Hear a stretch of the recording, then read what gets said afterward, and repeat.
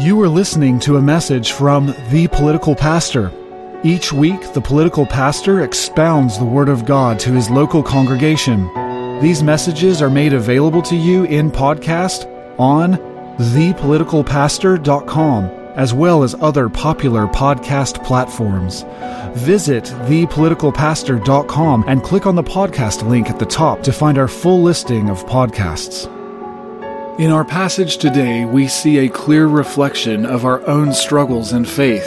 The political pastor will show us some unbelieving believers as we learn how to increase in our faith and the importance of fathers in our lives.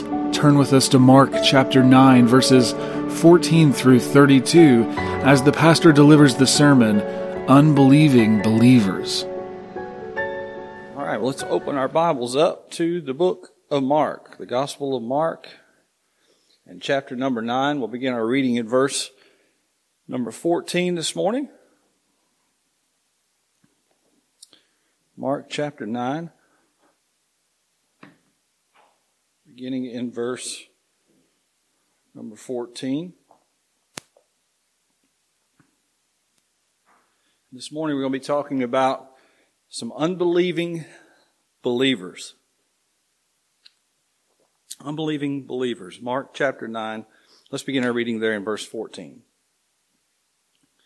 And when he came to his disciples, he saw a great multitude about them, and the scribes questioning with them. And straightway all the people, when they beheld him, were greatly amazed, and running to him, saluted him. And he asked the scribes, What question ye with them? And one of the multitude answered and said, Master, I have brought unto thee my son, which hath a dumb spirit. And wheresoever he taketh him, he teareth him, and he foameth, and gnasheth his teeth, and pineth away. And I spake to thy disciples that they should cast him out, and they could not. He answered him and said, O faithless generation, how long shall I be with you? How long shall I suffer you? Bring him unto me. And they brought him unto him. And when he saw him, straightway the spirit tare him, and he fell on the ground and wallowed foaming.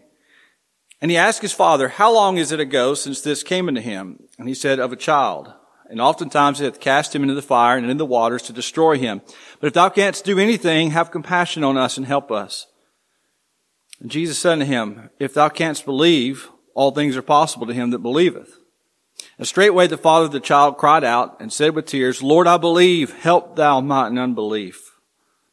When Jesus saw the people came running together, he rebuked the foul spirit, saying unto him, Thou dumb and deaf spirit, I charge thee, come out of him and enter no more into him. And the spirit cried and rent him sore and came out of him, and he was as one dead, insomuch that many said, He is dead. But Jesus took him by the hand and lifted him up, and he arose. And when he was come into the house, his disciples asked him privately, Why could not we cast him out? And he said to them, This kind come forth by nothing but prayer and fasting. And they departed thence and passed through Galilee, and would not that any man should know it. For he taught his disciples and said unto them, The Son of Man is delivered into the hands of men, and they shall kill him, and after he is killed, he shall rise the third day. But they understood not that saying, and were afraid to ask him. The grass withers and the flower fades, but the word of our God stands forever. Well, now last week we saw Jesus on the Mount of Transfiguration. We saw him there with Peter and James and John, and how he was changed before them, and there was this glimpse of his glory. But the focus was on that work that Christ was still yet to do before the glory. And we saw that as disciples, we also must follow him in that way. Now, as Jesus returns down from the mountain with Peter and with James and with John, he sees that his disciples are engaged in a debate with the Pharisees. And this is how the opposition loves to work, isn't it? The enemy is opportunistic and loves to prey on those who are seemingly weak, especially in the absence of those who they think are strong or who are their leaders.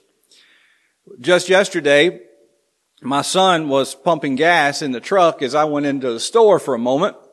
And while he was pumping gas, someone pulls up beside him and they tried to pass a watch off to him and tried to get money from him.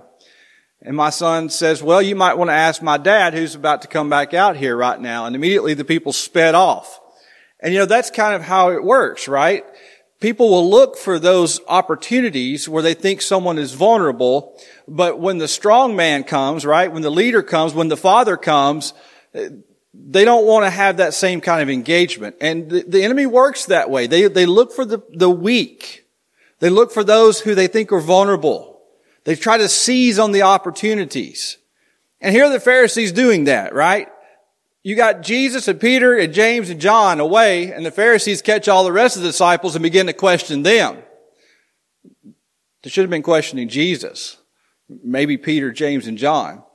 And so Jesus comes to them and questions them about what they are discussing.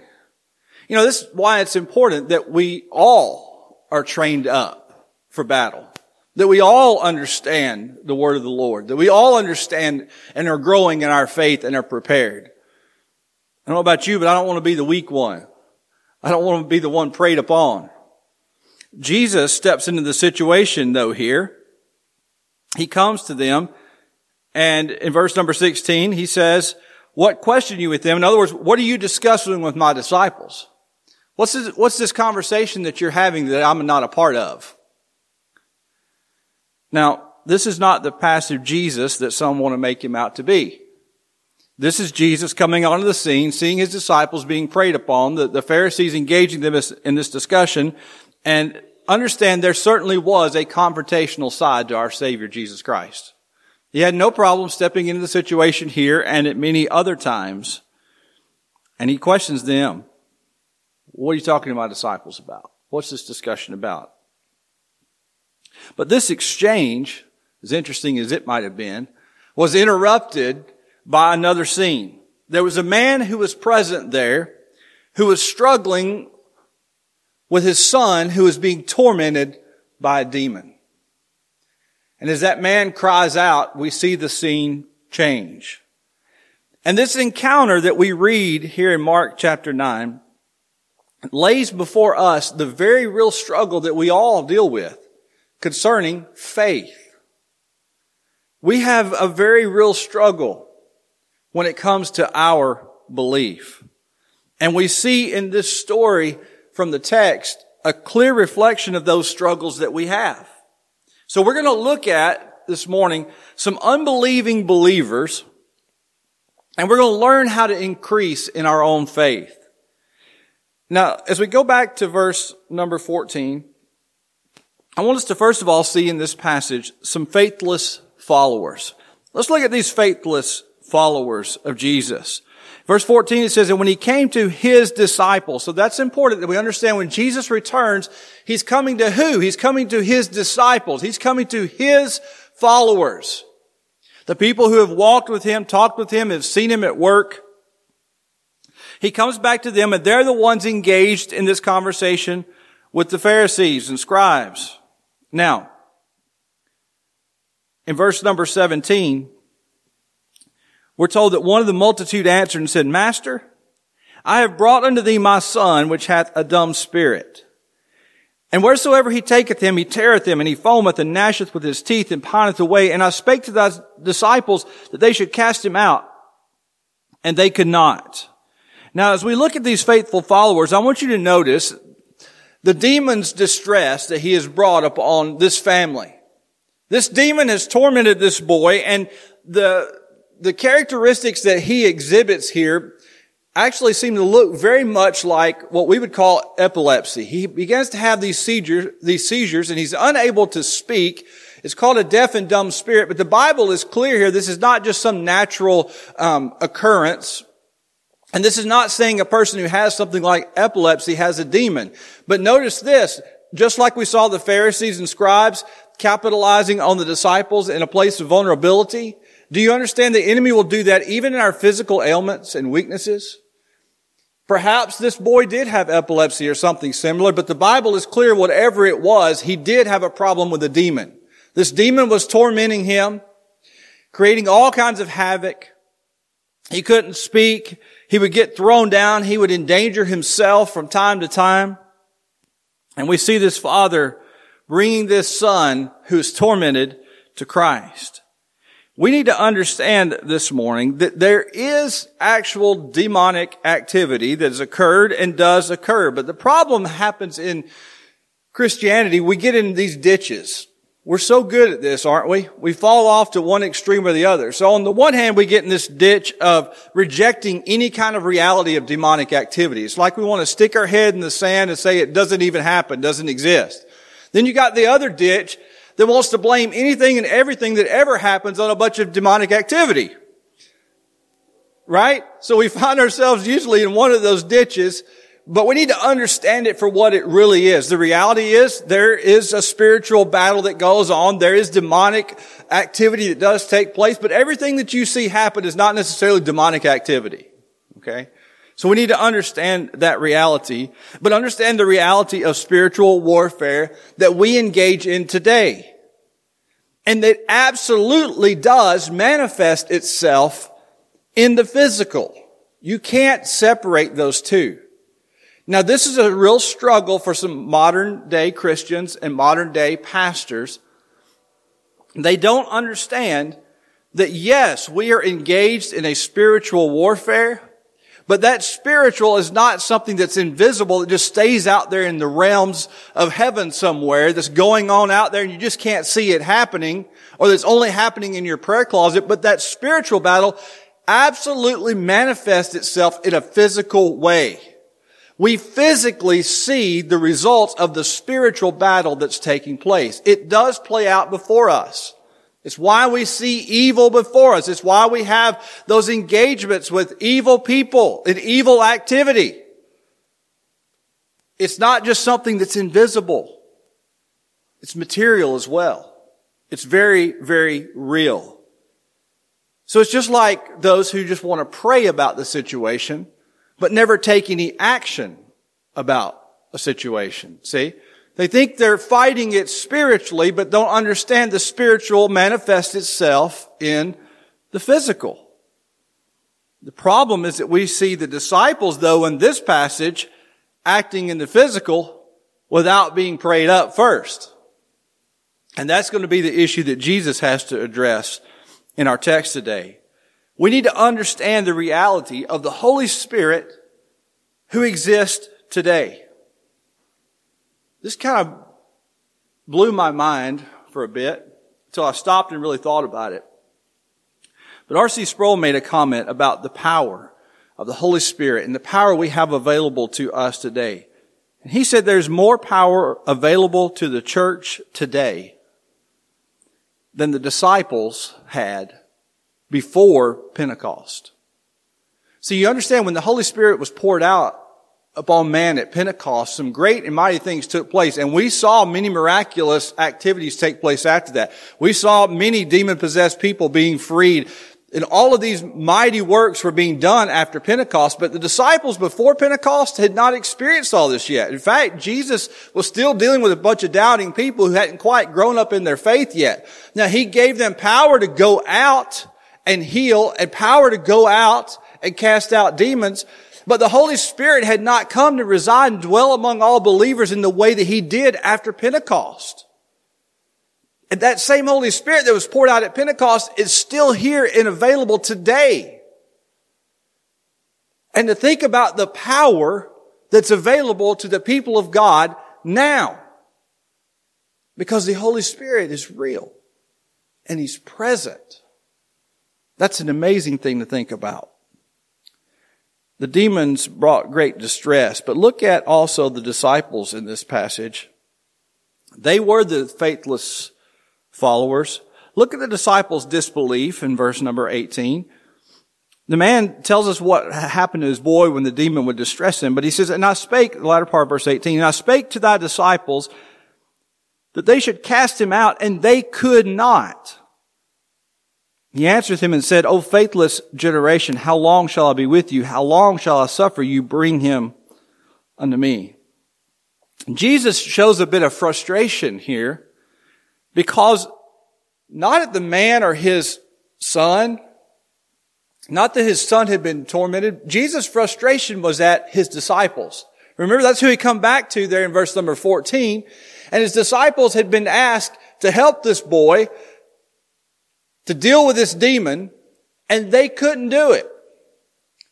Jesus' frustration was that they had been taught by him, they had experienced his power, they should know by this point, right, what is possible. They should understand what Jesus could do. They should understand the power that's available to them, and yet they don't. They've seen Jesus work again and again, and still their faith is small. Remember, just as we saw the lesson of the loaves, where Jesus fed multitudes on 2 occasions, and still the disciples find themselves in the boat afraid after just seeing that great display of Christ's power. And so that you can understand why this frustration is coming forward. And Jesus calls them a faithless generation. Where is your faith? You're a generation of people who don't believe. How long shall I be with you? How long shall I suffer you? Jesus is looking forward, as he's going to talk about later on, how he's going to be killed, raised the 3rd day. But he also knows he's going to ascend back to the Father. He's not always going to be there with these disciples. He's going to send his Holy Spirit, but Jesus is not always going to be there with them. So he wonders, how long is it going to take you before you learn, before you understand, before you get it, before you grow up in your faith? He knew that eventually, though, that they would. They'd seen what Jesus had done. They should understand the capability that he had. And they didn't. But you know, I wonder this morning, where's the faith of the people of God today? It's easy for us, right, to look at these disciples and say, how could they do this? How could they experience everything that they've experienced in their walk with Christ and still not have enough faith? If anybody should have faith, you would think they would. It's easy for us to criticize. But I wonder, even today, where is the faith of the people of God now? Those of us who know him, those of us who have walked with him, and some of us for many years, those of us who have seen his provision in our life again and again and again, why is it that we are so shaken by the cares of this life? Why is it we get so sideways when we're opposed? Why are we so fearful? Well, we know God is there. We know God never fails. We know he's proven himself to us again and again. We believe, or do we? Do we? You know, I think one of the greatest oppositions to people of faith today are so-called believers who don't really believe. They call themselves Christians. They say they're church people. They say they're believers, but they don't really believe. This is why the church in the United States today is in this period of struggle. We've not passed on our legacy of faith.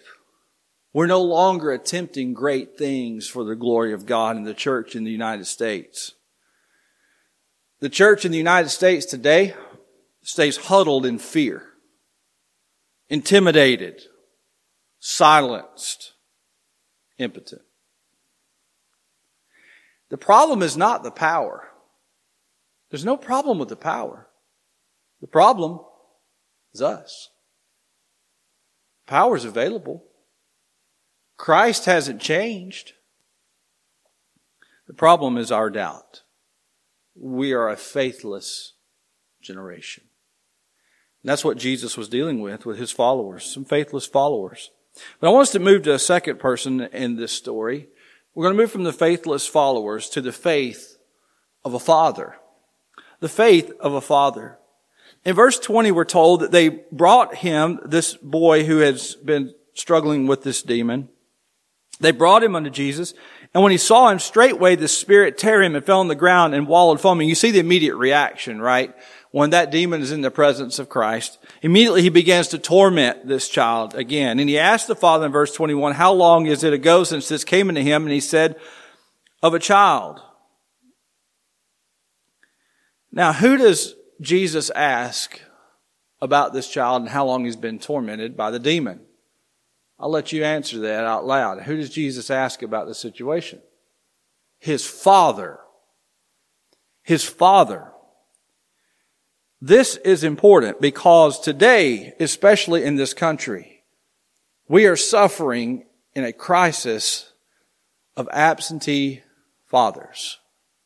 We do not have fathers present. We're fatherless society.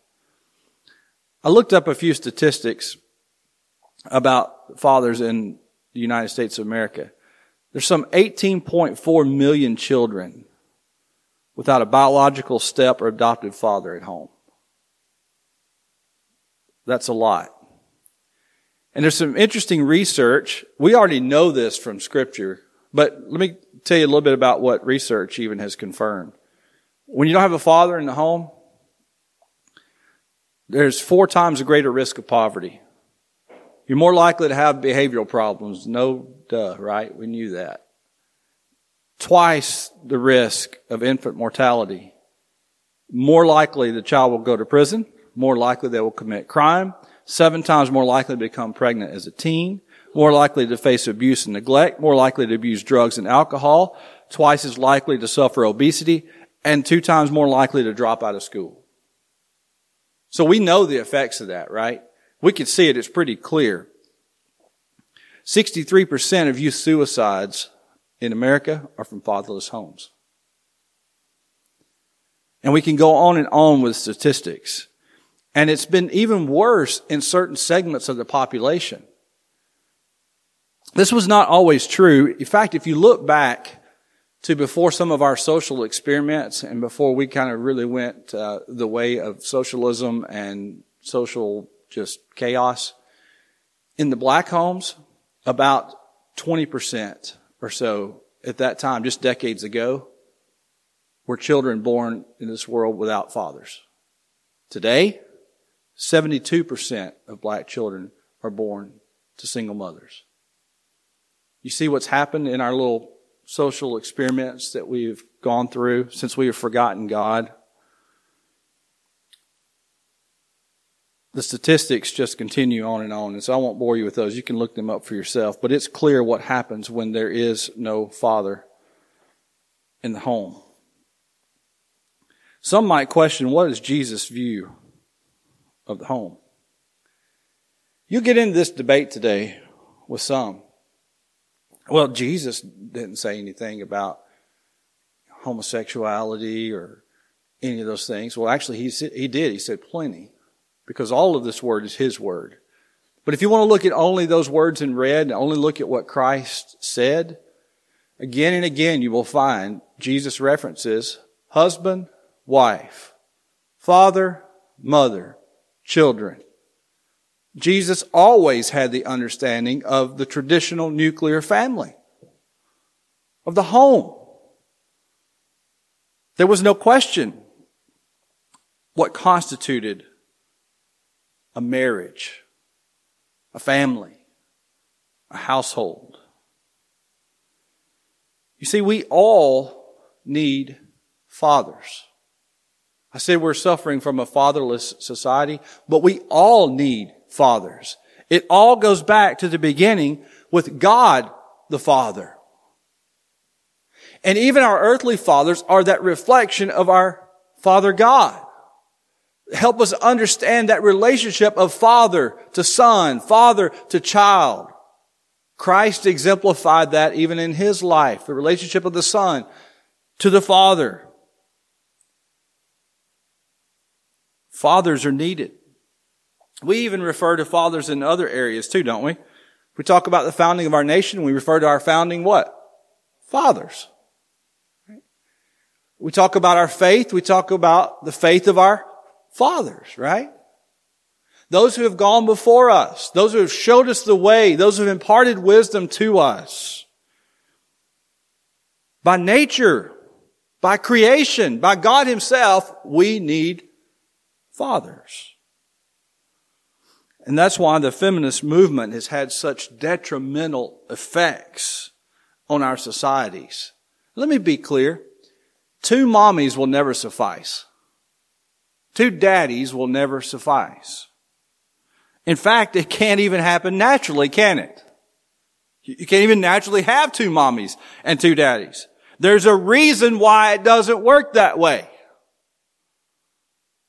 Beyond just the physical aspect of it, God knew from the beginning of time the importance of the structure that He ordained, that He put into place, of a man and a woman together for a lifetime. The demise of our society is a direct reflection of the destruction of the home. And so we're breeding a group of weak men today that don't want to or can't even reproduce. We've put ourselves in this position. Here was a father who cared, a father who was present through childhood. You see that in verse 21? Jesus asked his father, how long has he had this issue? He says since he was a child, he's had it all of his life. And where's the father been? Right there. He knew it firsthand. He wasn't a guy who ran off when times got difficult. He wasn't a guy who left because there was a problem with his kid. He was a father who was present. A father who had hurt for his child for years. A father who brought his child to Jesus for help. The only one who could provide the help that this child needed. Now, if there's not a picture there, I don't know where you're going to find one. Fathers have the responsibility to bring our children to Jesus. Listen, there is something that only Jesus Christ can provide, that I as a father, that you as a father cannot provide our children. There is something only He can provide. He alone is their Savior. He alone is their Redeemer. Our responsibility is to bring them to Him, to bring them to the one who can. We establish that we have Christian homes from the beginning. Our child, as they come into this world, is not old enough yet maybe to make those decisions, if you will, for Christ. But we establish from the get-go that we are a Christian home, and we bring up that child in the nurture and admonition of the Lord as they are His, that they belong to Him. We institute regular worship even in our homes, regardless of what background you're from, what confessions you may hold, whether you're a Westminster confession or a London Baptist confession. It's interesting that both of those address this very issue and establish that we must have regular worship in our homes as families. And then we bring our children together with other believers for worship, thus fulfilling the command of Deuteronomy 6:7. You shall teach them diligently. That is the words of God. Teach them diligently to your children, and shall talk of them when you sit in the house, and when you walk by the way, and when you lie down, and when you rise. That's a mandate we have as fathers. But when you look at verse number 22, you see that even this father has the same struggle that we have. He had a struggle with faith. In verse 22, it says, and oftentimes it hath cast him into the fire and into the waters to destroy him. But look at this statement. But if thou canst do anything, have compassion on us and help us. In essence, he says, Jesus, if you can do something, please do something. Now contrast this with in chapter 1 in verse 40 with the leper who comes to Jesus and says to him, if you will, you can. This man says, if you can. There's a big difference in saying, Christ, if you will, or Christ, if you can. And so we see this bit of unbelief here as the man knows that he needs help. He sort of believes that Jesus could help him, but you don't see that full confidence, do you?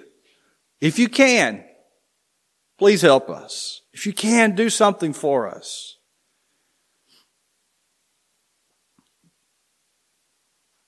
Jesus points to the fact here in verse number 23 that there is no lack in Jesus' ability, only in the Father's faith. Look at what Jesus responds to him. Jesus said to him, if thou canst believe. Do you like how he turned this around? The man said, Jesus, if you can do anything. Jesus says, well, if you can believe. And so he reminds him the problem is not with Jesus' power or ability. The problem is with this man's faith. Jesus says, if you can believe, all things are possible to him that believeth. Now, this statement gets twisted around by the health and prosperity group a lot of times, and they think that you can just go around and believe for anything, and it's going to happen no matter what. And they eliminate sovereign God from the situation completely. Jesus Christ is not saying here, nor when you look at the book of Matthew, and we'll look at that verse a little bit later, Jesus is not saying if you're just a person of great faith, you can go around commanding and shouting and demanding anything you want, and it's going to happen because God promised it to you. That's not what he's saying. He's saying there is no impossibility. Outside of God's will, outside of God's plan, there is nothing that's too great, too big, too high, too impossible that God can't do it. If you have faith, if you believe, it's not an impossibility with God. Not saying God's going to do everything you demand because you're a person of faith. That's not what he's saying. But he's bringing this man back to the reality of where he's at with his own faith. And you see that in his reaction in verse 24. And straightway the father of the child cried out and said with tears, Lord, I believe. Help thou my unbelief. You can kind of hear that fear, can't you? As he says, I believe, but I'm afraid I don't believe enough. I'm afraid my faith is not strong enough. Help this unbelief that still resides in me. Give me enough belief for this miracle to take place.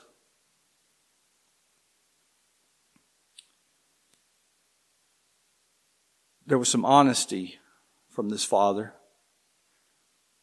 but I believe it resulted in an increase in his faith. You know, none of us would or could believe in God if he didn't do a work in us first. Ephesians chapter 2, verses 8 and 9 tells us, for by grace are you saved through faith, that not of yourselves, it is the gift of God, not of works, lest any man should boast. If God didn't do a work, there would be no hope. If God didn't work in our lives, if God didn't give us faith, if he didn't transform us, we would never believe. You see how much faith is saving faith? It's faith enough that God provides. It's enough that God gives us. It's enough that leads us to repentance unto life. And yet, we still have to grow in that faith, don't we? It doesn't just end with faith to believe to be saved and have our eternal ticket punched. But we grow in that faith. That faith expands. We learn. We believe, yet we don't always believe, do we? We have faith, but we don't always have faith.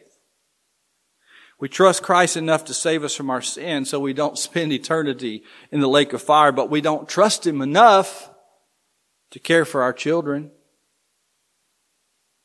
or to protect us in the presence of our enemy or to provide food for our family when we take a difficult stand against the government or our employers, or enough to wade in the fray and fight the social battles of our day.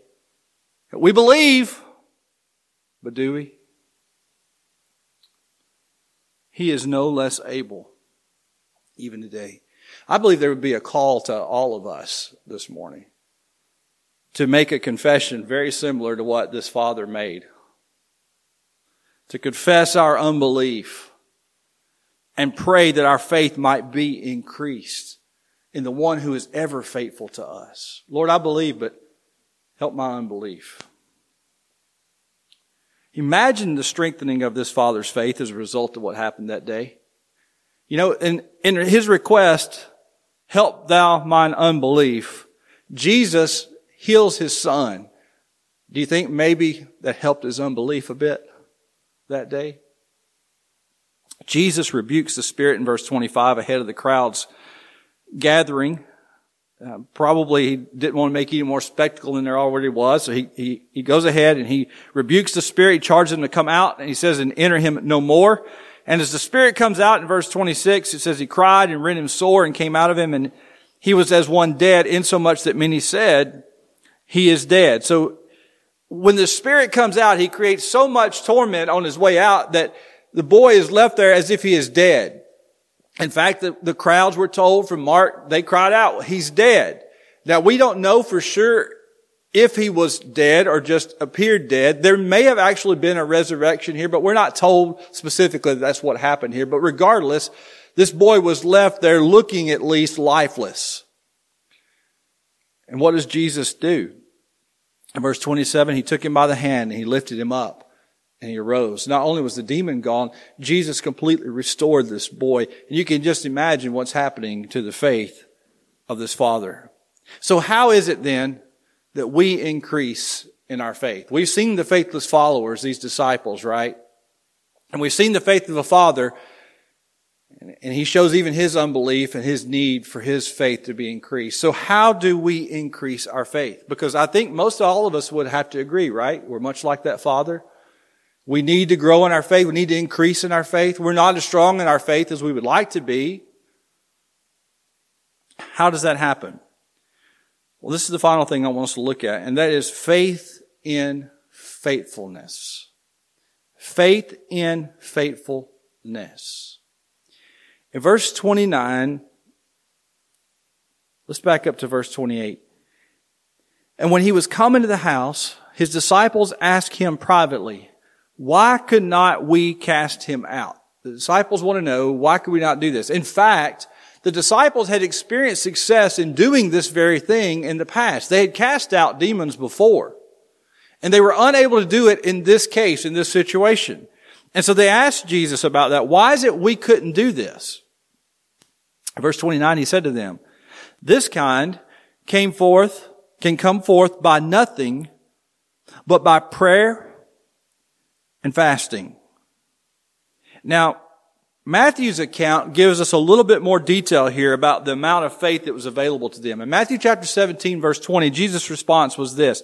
He said to them, because of your little faith, for truly I say to you, if you have faith like a grain of a mustard seed, you will say to this mountain, move from here to there, and it will move, and nothing will be impossible for you.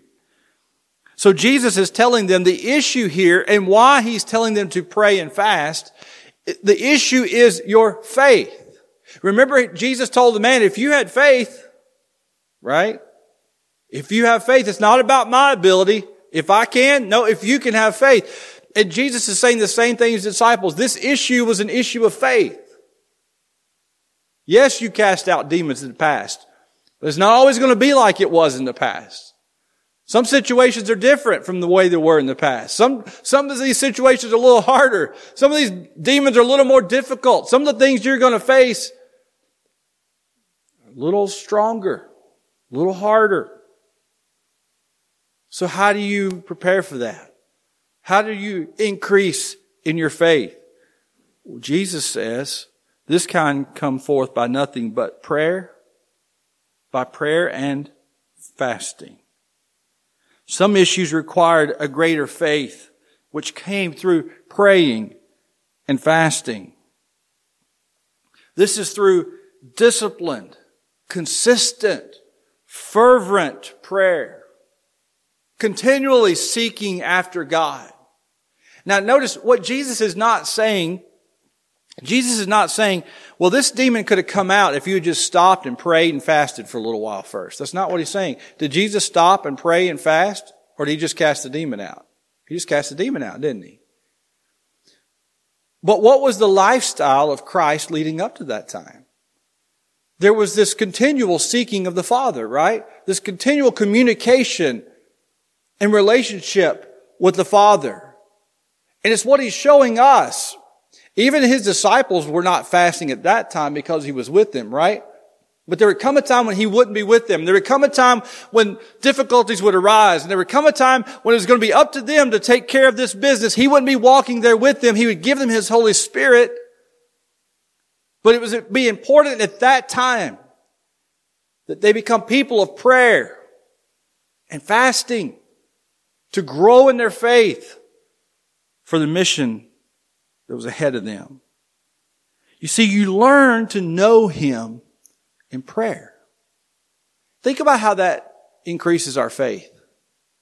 If you really know God and you really know who He is, how much more then can you depend on Him? How long does it take you to develop faith in a person? Think about it. Somebody that you've never met, do you trust them right away? No. It takes a little time, doesn't it? You get to know them, you spend time with them, you do life with them, and over time you begin to learn more about who they are. Over time you begin to see how faithful they are to you. And you learn that you can trust them, right? Well, what happens as we spend time with our God? As we know Him in prayer, as we commune with Him in prayer, we begin to know Him and understand Him, and we begin to trust Him. And we're strengthened in our faith. We learn to know Him in our prayer, but we also learn to deny ourselves in fasting. Now, what this morning is not, this is not a message on fasting. We could spend a lot of time talking about that, but understand just the basic nature and principles of fasting. You lay aside something, food, drink, both. You deny yourself, you deny your body those physical things and cravings that it wants. You deny that self and you dedicate that time, instead of feeling self, to focusing upon God. You deny self and you learn Him. You remember what Jesus said about discipleship and what it involved? If any man will come after me, let him do what? Deny himself and take up his cross and follow me. See, that's part of that spiritual discipline that comes with prayer and fasting. It's laying aside self, laying aside sin, and learning of Him. When you lay aside self, what are you learning to trust in? You're learning not to trust self, right? You're learning to trust Him. You're increasing in your faith. You learn who you trust in. When you pray, and then you see answer to prayer. When you ask of God, and you see Him move, what happens to our faith? It's increased, isn't it? As we see Him working, as we see Him moving, as we see Him answering prayer. So we pray without ceasing. You know, that's how Paul concluded his whole discussion about this spiritual armor, about the armor of God that we put on. He concludes that section in Ephesians chapter 6, exhorting us to pray with all prayer and supplication in the Spirit, and watching thereunto with all perseverance and supplication for the saints. So you got the armor on. Now he says, if you're going to go to battle, you better be a person of prayer. And the focus of that prayer, significantly enough in Ephesians chapter 6, is on the expansion, the movement of the gospel. Pray for me as I preach the gospel, the opportunity for the gospel. I'm convinced that all those who say they pray for the lost aren't really praying for the lost. You know why? Because if they were really praying for the lost, they would increase in their faith enough they'd preach to the lost. We say we're going to do I'll pray for you. James talks about this, right? A person walks into our midst. They're poor, they're hungry, they're hurting, and we pat them on the back. Say, I'll pray for you. Now go be warmed and filled. And we do nothing for them. Right? Say, I pray for the lost. If you prayed enough for them, you'd have faith enough to tell them. You'd have faith enough to preach to them. You'd have faith enough to share the gospel with them. Because you will grow in your faith as you pray. How much time do we spend, really, in prayer? It's a discipline. Now, we pray consistently, continually, all day, throughout the day, but I'm talking about those dedicated times. How much time do we really spend before God in prayer? You grow in your faith as you are faithful. The more your faith is exercised, the more it's strengthened. It's just like the muscles of our body, right? You do an activity you haven't done before, what happens the next day? A little sore and feeling those muscles you didn't know you had, right? You never felt soreness there because you haven't done that kind of activity before. Maybe you're trying to increase your strength, and so you begin to lift weights, and you'll go through a process in that weightlifting where you lift, many people will, to the point of failure. In other words, I'll make these repetitions till I can't make a repetition anymore. And what happens in doing that, we're breaking down that muscle, right? We're tearing down that muscle. We're exercising that muscle to the point that it fails. And what happens? That muscle begins to rebuild. It begins to build back stronger. And the next time we go to lift, what happens? We can lift more weight than we did before. And we exercise that weight to a point of failure again. And what happens? Once again, we rebuild and we get stronger and we can lift heavier, and on the process goes. You understand that's a lot like exercising our faith. You learn to trust God in a situation, and maybe you reach the point that you kind of reach the end of your rope as far as faith is concerned. And then you see what God does and what happens to your faith. It's rebuilt and it's strengthened. And once again, something comes along, and maybe more difficult than the last thing. But you've increased in your faith. And maybe again, you're pressed to the point of failure. And once again, God steps in and provides. And your faith again is strengthened. So what happens as we exercise our faith? Some of us are so lazy in our faith, though, we never do anything. We never attempt anything. We never make a move. Exercise that faith. If you're serious about your faith and accomplishing great things for the glory of God, then get serious about denying yourself and taking up your cross in prayer and fasting. So I want to ask you these couple questions as we close this morning. First of all, are you a believer today? Are you a believer? And I pray that God may grant you faith to turn from your sin and trust Him today if you're not a believer. But secondly, if you are a, quote, believer, do you believe?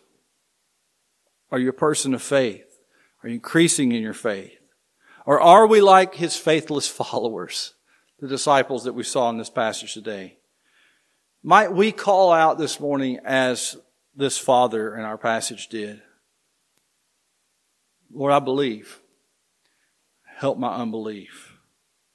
May we commit to become a people of prayer who seek after the Lord. May we be strengthened in our faith for the journey that He's called us to. Let's bow together for prayer. Father, we thank you this morning for your word, how you grow us through your word. Thank you for real life examples of people who fail like as we fail, who struggle with struggles that we still face today. That even those disciples who walked with you in the flesh struggled in that area of faith. And Lord, we confess that place today for ourselves, that God, we oftentimes don't believe you and take you at your word. We fail to stand up on your truth. We're afraid to risk anything for the kingdom of God. We say we believe, but God, I pray this morning, help our unbelief. Strengthen our faith today.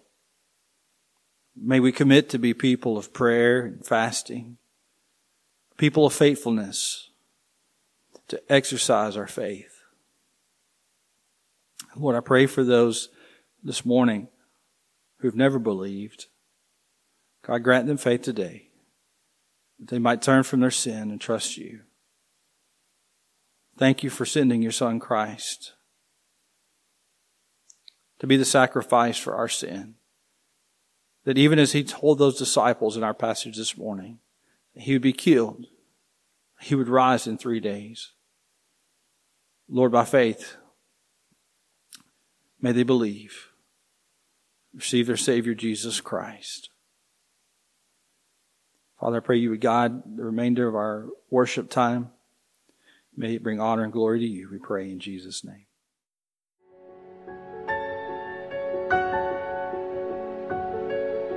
You have been listening to a message by The Political Pastor from his home pulpit. For the preaching of the cross is to them that perish foolishness, but unto us which are saved it is the power of God. From 1 Corinthians chapter 1, verse 18. Be sure to follow The Political Pastor by visiting thepoliticalpastor.com. Click on the subscribe link at the top of the page and learn how to subscribe to us and our various social media feeds. If you would like to learn more about Jesus Christ and His salvation, please visit thepoliticalpastor.com. Click on Contact at the top of the page and write to us. We welcome the opportunity to share the gospel of Jesus Christ.